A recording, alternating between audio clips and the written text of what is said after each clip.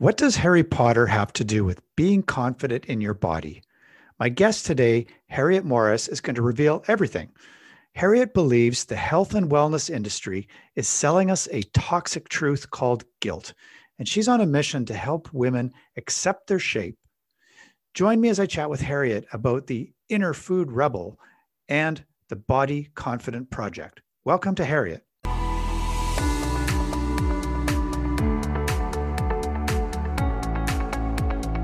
Welcome to Off My Duff, the Entrepreneur Podcast. Off My Duff is all about getting off your backside and, finally, making your impact by living your truth. If you are an entrepreneur with a heart to help others, you're in the right place. We chat with guests from seven figures to just starting out, because that's how we roll. Off My Duff is the nudge you need to expand your business and slay resistance. So, without further ado, I invite you to get off your duff. And let's get started. Now, here's your host, Duff Gardner.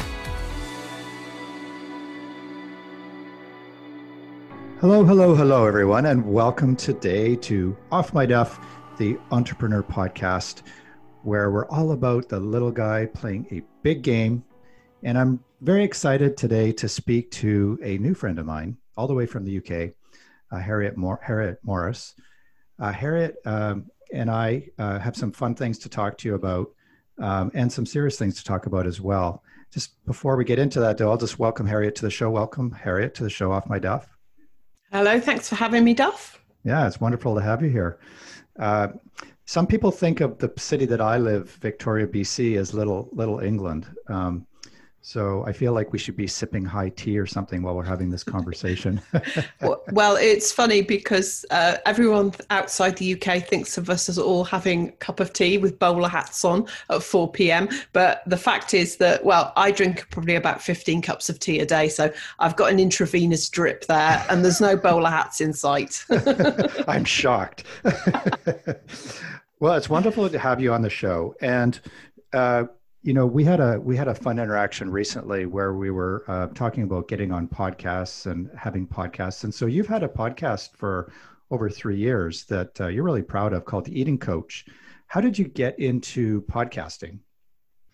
Okay, so for years, I wanted to start my own podcast. Mm-hmm. And I was very frustrated when I'd go to other people's talks and they would say these things that I knew that they'd heard someone else say in a blog, which sounded great, like just set big, hairy, audacious goals. And I was thinking, there's so much more to it than that.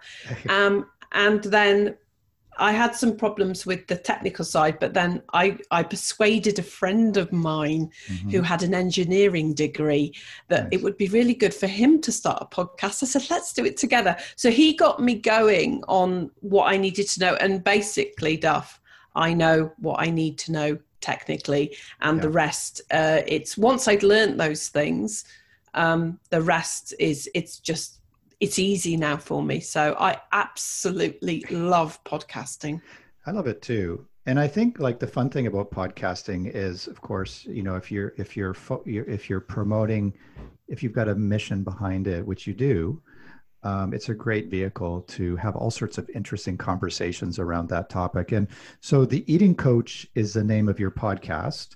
And you have a very specific point of view that we were talking about offline in terms of eating in general. And I think what interested me is that you're very focused on behavior in the context of, managing weight and what have you. So tell me more about that and how you got started down this path of helping people around this topic. Okay, so where I come from is the idea that the rest of the health and wellness industry, they've got a very, whether they're well-meaning or not, they've got a very toxic truth, which is, it's a lie, I think, at the heart of it, which is that let's use guilt and feeling bad to motivate people into change. And I can tell you, Duff, that there will be pigs flying over the frozen wastelands of hell before guilt and shame ever create real sustainable change. Sure. And so that's what I do chiefly when I have clients come to me at the beginning. We neutralize their guilt. So how did I get started? Well, it's a funny story, actually, because I'm nearly 50 now, but when I was coming up to 40, I noticed people around me doing strange things for their 40th. My brother, who was quite overweight, started doing running and ended up doing Ironman and everything. Wow. And my sister-in-law, who was very straight-laced, she was doing parachute jumps. I was thinking, what's all this about turning 40? It's just another year. And then when I got to about 38, 3/4, I was like, oh no, I see it. I'm going to turn 40 and one day I will die. That's basically it. So right. I remember thinking, I don't want to be compulsive anymore. I don't want to be fat and 40, but I really don't want to be compulsive. So I got myself a hypnotic gastric band, which is under a hypnotic trance. The hypnotherapist persuades your subconscious that you have had, an operation to basically shrink your stomach. Wow. And it was amazing for 2 weeks. I could feel this tightness in my stomach. I lost all interest in food for 2 weeks. And then it came back the very next day on day 15. Wow. But I remember thinking, isn't that interesting? What an interesting thing that I managed that for 2 weeks. Me, with my lifelong binge eating, my insane sugar addiction, I managed for 2 weeks to be not interested in food. I wonder what else my subconscious can do. So it started me down this whole adventure of self-exploration, and then I got trained in eating psychology. And so now where I am, I help my clients who they've tried all the diets, they've tried all the gurus, they've tried all these well-meaning sound bites, and I, who overcame my resistance, or should I say moved through resistance. I don't really like the idea of having a battle with your resistance. Right. I help them neutralize their resistance, really, and guilt. Oh, interesting. Yeah. As you know, we talk about resistance on this show quite often. And so I'm interested in your topic about your point of view with respect to resistance. So tell me more about that. Okay. So what I realized was the first thing I did beyond this hypnotherapy was give up sugar. That was the first real challenge that I did completely on my own. Right. And I remember thinking my resistance to giving up sugar is gigantic. I can't beat it. It's like, David and Goliath. And I didn't have I didn't have any help. All I had was some curiosity and a burning desire to do this. So the way I did it was, that old cliche about how do you eat an elephant. Ironically, I'm sorry, as an eating coach, all of my metaphors are to do with food. How do you eat an elephant? In very small chunks. So what I would do, because it was a supermarket, that was the place for me. Every time I go to the supermarket, do you know what, Duff? I would magically find myself transported to the dessert aisle, standing in front of the junk. And what I decided to do was just say to myself, can you just delay grabbing hold of the junk for 5 minutes? Okay. And I came up with a range of strategies to do that. But what happened was that I started training my brain that I could do this for 5 minutes. And when I walked away, I was doing a deal with myself. It's like, just go for 5 minutes, you can come back. But the fact that I'd actually walked away with no commitment and no pressure, that made me feel amazing. And I didn't want to come back. Yeah. Yeah, I think, excuse me, I think that what I love about your message is that you give yourself small wins. Like you're very much rallying against the, I forget how you said it, but there's a diet culture, I think you said, that involves guilt, shame, these kinds of things.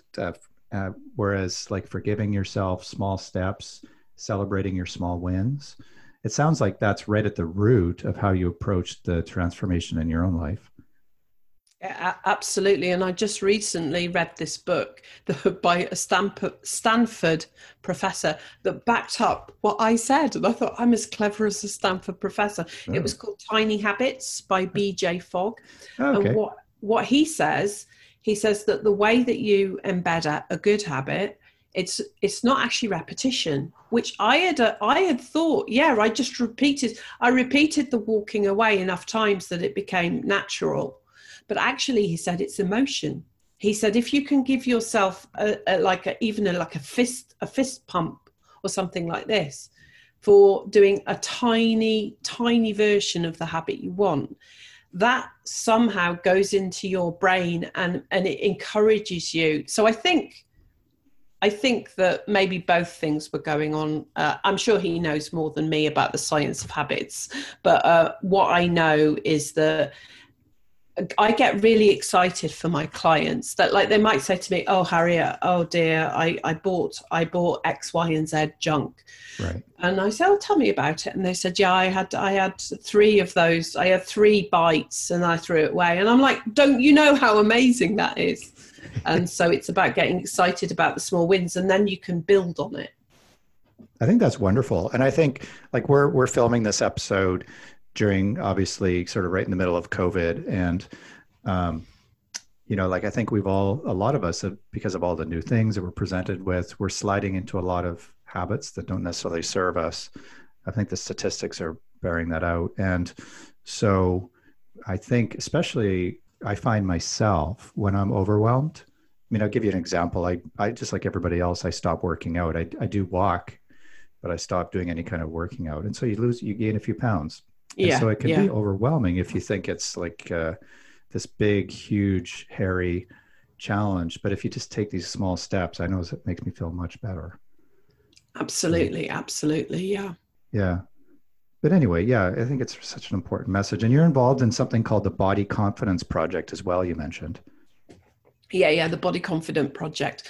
So what happened was I've been the eating coach for 7 years now. It's 2013 I started. I've been behind my podcasting microphone so long, I thought it's time to make some videos. And I saw myself on video and I was like, oh no, I hate what I look like. And I thought, but you're the eating coach, Harriet. So I decided to create a project initially for myself to help me accept my shape. And what happened was that I got clients involved as well if they were interested. But it all started with the question, can I help any woman to start to accept her shape within a month?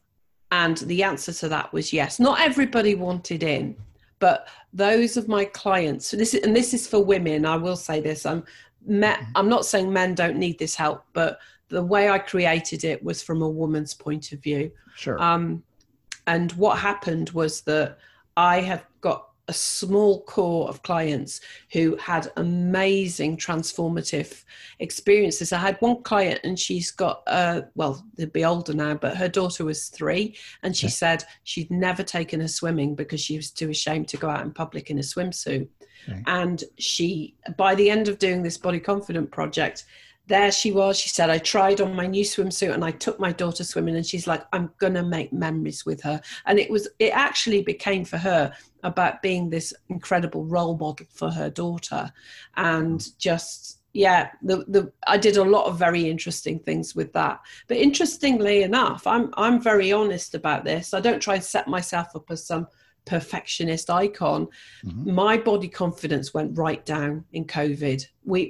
I got compulsive in COVID. My gym shut. Do you know what I mean? Right. And so now I'm building it up again. So it's very much something that we just have to keep working on. And actually, do you know what? Have some humility about. I think that's really important. Absolutely. You've hit on something that, like, a super interesting topic. And I think,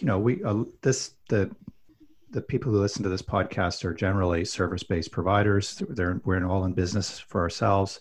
Increasingly, we're behind the camera and sitting on our backsides for extended periods, And so it's not just about getting off your butt and getting into action with your business, but it's actually like getting off your butt and moving around a little bit. We're built to move. It's a tough one. Are you finding, like, as you are working with people during this time of COVID, like, are you finding that their mindset around this topic is shifting somewhat, or are you finding any new challenges that you're presented with your client base? Are you talking about the topic of being active or just COVID? Just in terms of behaviors related to weight and your brand. Yeah. Well, actually, what has been interesting is that I've been doing a lot of group coaching during COVID. That was something that was new to me. My reaction to, all of us with small businesses, we were like, what's going to happen? So my reaction was to see if I could try my hand at group coaching, and It's been incredibly powerful because I just did small groups. What has been really interesting is that the small groups that I've been coaching, they've actually really enjoyed lockdown because it's taken them out of some of the challenges that they've had. And they've been enjoying getting into nature, going for long walks and things like this. So yes, it's been very odd. I can't say that those challenges of the gym shut. It's been a challenge for me, I will say, but for them, they've quite enjoyed it, and they found that the lack of stress, because they don't have to be, with so many people and so overstimulated. I think that's the big thing for compulsive eaters, is that there's so much overstimulation out there, and a lot of it has been clawed back during COVID. But I've had my challenges, and I've talked about them on the podcast. So if anybody wants to go and check that out, there's probably some more useful information there. For sure. Yeah, it's kind of interesting, isn't it? Because on the one hand, there definitely is spikes in like addictive behaviors. That's been demonstrated already just a few months in. But on the other hand, it's really simplified life. So I mean, I noticed that even in my hometown here, is that, like, people are enjoying their family more. They're spending more time getting to know each other. They're appreciating the small things. So it's going to be interesting. I think, just one thing that I've thought about now that they did find challenging was meal planning. So meal planning for compulsives, or I say all of my audience and my clients, I call them recovering compulsives, because we are working in a powerful way. That goes beyond what the rest of the wellness in air quotes there, and diet industry are doing. But what compulsives have a fear of structure, but they also need structure. So whereas a recovering alcoholic can say, hello, I'm Bob, I'm an alcoholic and I haven't had a drink for 10 years. Somebody whose problem's food, we can't say that because you need to eat. So the answer is structure, but it needs to be structure that's not too rigid. Or I've got this concept of the inner food rebel. Everyone who comes to me is a food rebel, but they just don't know it. They think that they're broken and worthless and they have no willpower. But I tell them what's happening is there's this interplay between all the deprivation of all the programs they've been on, and then their inner food rebel going, I'm not going to let you be deprived. But the inner food rebel is a little bit like the teenager who's been bullied and decides to respond to the bullying by setting fire to the school. It's a bit too much. So what we want to do is calm down that inner food rebel so that but give them some structure, but maybe not too much. So what I did a lot, certainly when, I don't know how it is in Canada, lockdown's really easing off in the UK, but when it was at its height, it was really hard, for example, to get a grocery delivery. So that made it quite difficult to do menu planning. So we would just do day after tomorrow menu planning. Can you just plan for the day after tomorrow and take the pressure off? And then people got this incredible feeling of success because they were able to do that. So I would say meal planning is where people found it difficult. Interesting. Wow, that makes total sense. I think I need better meal planning. It's usually like it's like 5:30. I'm hungry. What do I cook? Definitely, yeah. And what was I going to say? I love this notion of the food rebel. We talked offline about that. I think it's such a powerful identity that you gift people you know, instead of feeling broken, you're a food rebel. I think that's such a powerful, such a powerful story embedded in that idea. It really is. Sorry, go ahead. No, I was going to say one of the strategies I encourage my clients to do is, I call it opposite action. Yeah. So opposite action is where you get your that rebellious side to work for you. So you know the way that some people who've they used to be thieves, they go to prison, they do their time, and then they become security consultants. Oh yeah. So we can get the inner food rebel to do the same thing. So opposite action works like this, where you're going along and you're going, right, I've been eating really well for 3 days. It's great. And then this voice in your head says, oh, well, it's no good anyway. Why don't you just go and have some sugar? Go on, because you're going to fail anyway. Go and have some now, have some. That sort of toxic voice. So the inner food rebel, you can turn it round and you get that rebellious energy to say, okay, I know that voice isn't good, so I'm going to do the opposite of what it's saying, but you only ask it to do a tiny thing. So it's like, okay, that voice is telling you to go to the dessert aisle. Again, it's this 5 minutes thing. Can you just wait 5 minutes and see it as an act of rebellion? Because there's so much energy in that rebellion and little things like that, but done with the right, energy, rather than I must be a good girl. Most of my clients are women, right, and they've been trying to be good girls all their life, even if they're in their 40s and 50s. And it's like, that's not always so good. Because you've got the rebel as well. So we need to have a bit of a balance. I love that. That's amazing. Now I'm wondering, because there's one thing that's really interesting about you. Sometimes I do ask people what's kind of quirky about them, and I don't think it's necessarily quirky. You actually have a profound relationship to the Harry Potter franchise. It's integral into how you made some big shifts. So I thought that'd be an interesting conversation for the listeners. Yeah. So what happened with me was the sugar, I got off 95% of the sugar that I was eating that was 2012. And then I trained in eating psychology 2013. But during this time and the years that have followed, I've had my own struggles with like my identity. And I think that's one of the things that my clients like about me is I'll say, I never say I start my podcast saying I can help you be 95% free of binge eating. It's never 100%. And I am compulsive sometimes. So what I found is that standing up to my sugar addiction and when you take food away as your life manager, do you know what, Duff? You have to manage your life yourself. Oh no. I hear some people call it adulting, and then I say to them, stop it with that dirty talk. So anyway, I felt a bit lost without food, and it didn't feel very good. So you look around, and in the world, there's all these gurus, and they come up with these I find them very fluffy, insubstantial sound bites like just forgive and fail fast and this sort of thing. And it didn't help me. I was like, but I feel awful. So what I found about basically what I think Harry Potter is, I think it's this incredible metaphor for dealing with trauma. So he has the awful trauma from when he's a baby, and then he's orphaned and he gets treated awfully by his muggle relatives. Right. He goes to Hogwarts and he's powerful, but then more trauma happens to him. And sometimes it feels like I remember Daniel Radcliffe saying, Harry is a very lonely character. And there's been times when I have felt very lonely, and there was I had nobody to give me any solace, but I did have that character.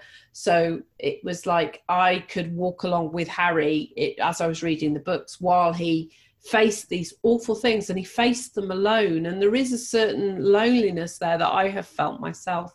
And so it's been incredible for me. And I'm still like this afternoon, I started listening to the Half-Blood Prince.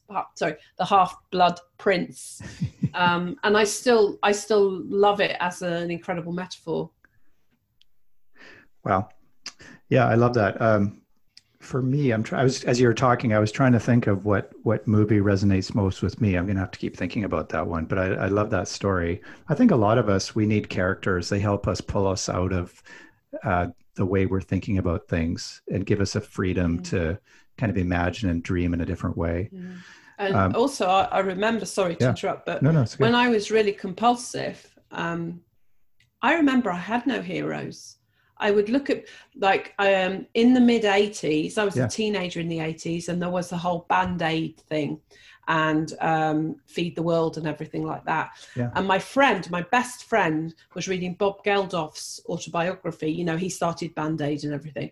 Yeah. And I remember thinking, I should feel like really inspired by him, but I had nobody because I felt very isolated with my compulsion. Sure. So maybe there's a part of me, because he's a teenager, I'm finding my heroes at last. And it's like now I'm in the work that I've done, moving through, not overcoming my compulsion. Right. I'm finding those heroes and heroines now. But it's important. So have you got any heroes or heroines stuff? I don't know. That's what I got to think about. You're putting me on the spot. No, I am putting you on the spot. Sorry. It's okay. But it's a good question, because I think that's what we need. In fact, it kind of leads me to my next question I was going to ask you. Like, there's always something that we want to transfer onto others. I think of it as like your number one insight you've learned in all your journeys and steps that you've. So if you were to give somebody that number one insight that you've learned in your process, what would you say? I would say it's that you're not broken. I know it sounds like a very obvious thing to say, but people do feel broken. And I would say, instead of trying to just follow what someone else says, experiment, because you could do an experiment for 2 minutes, for 3 minutes.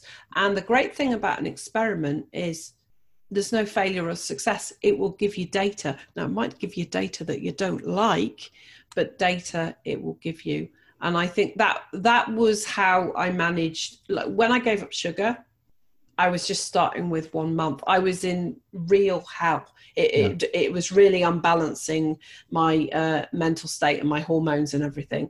And I just thought, I'll just try 1 month. If you'd have told me you will be 95% down for the rest of your life, I would have run away.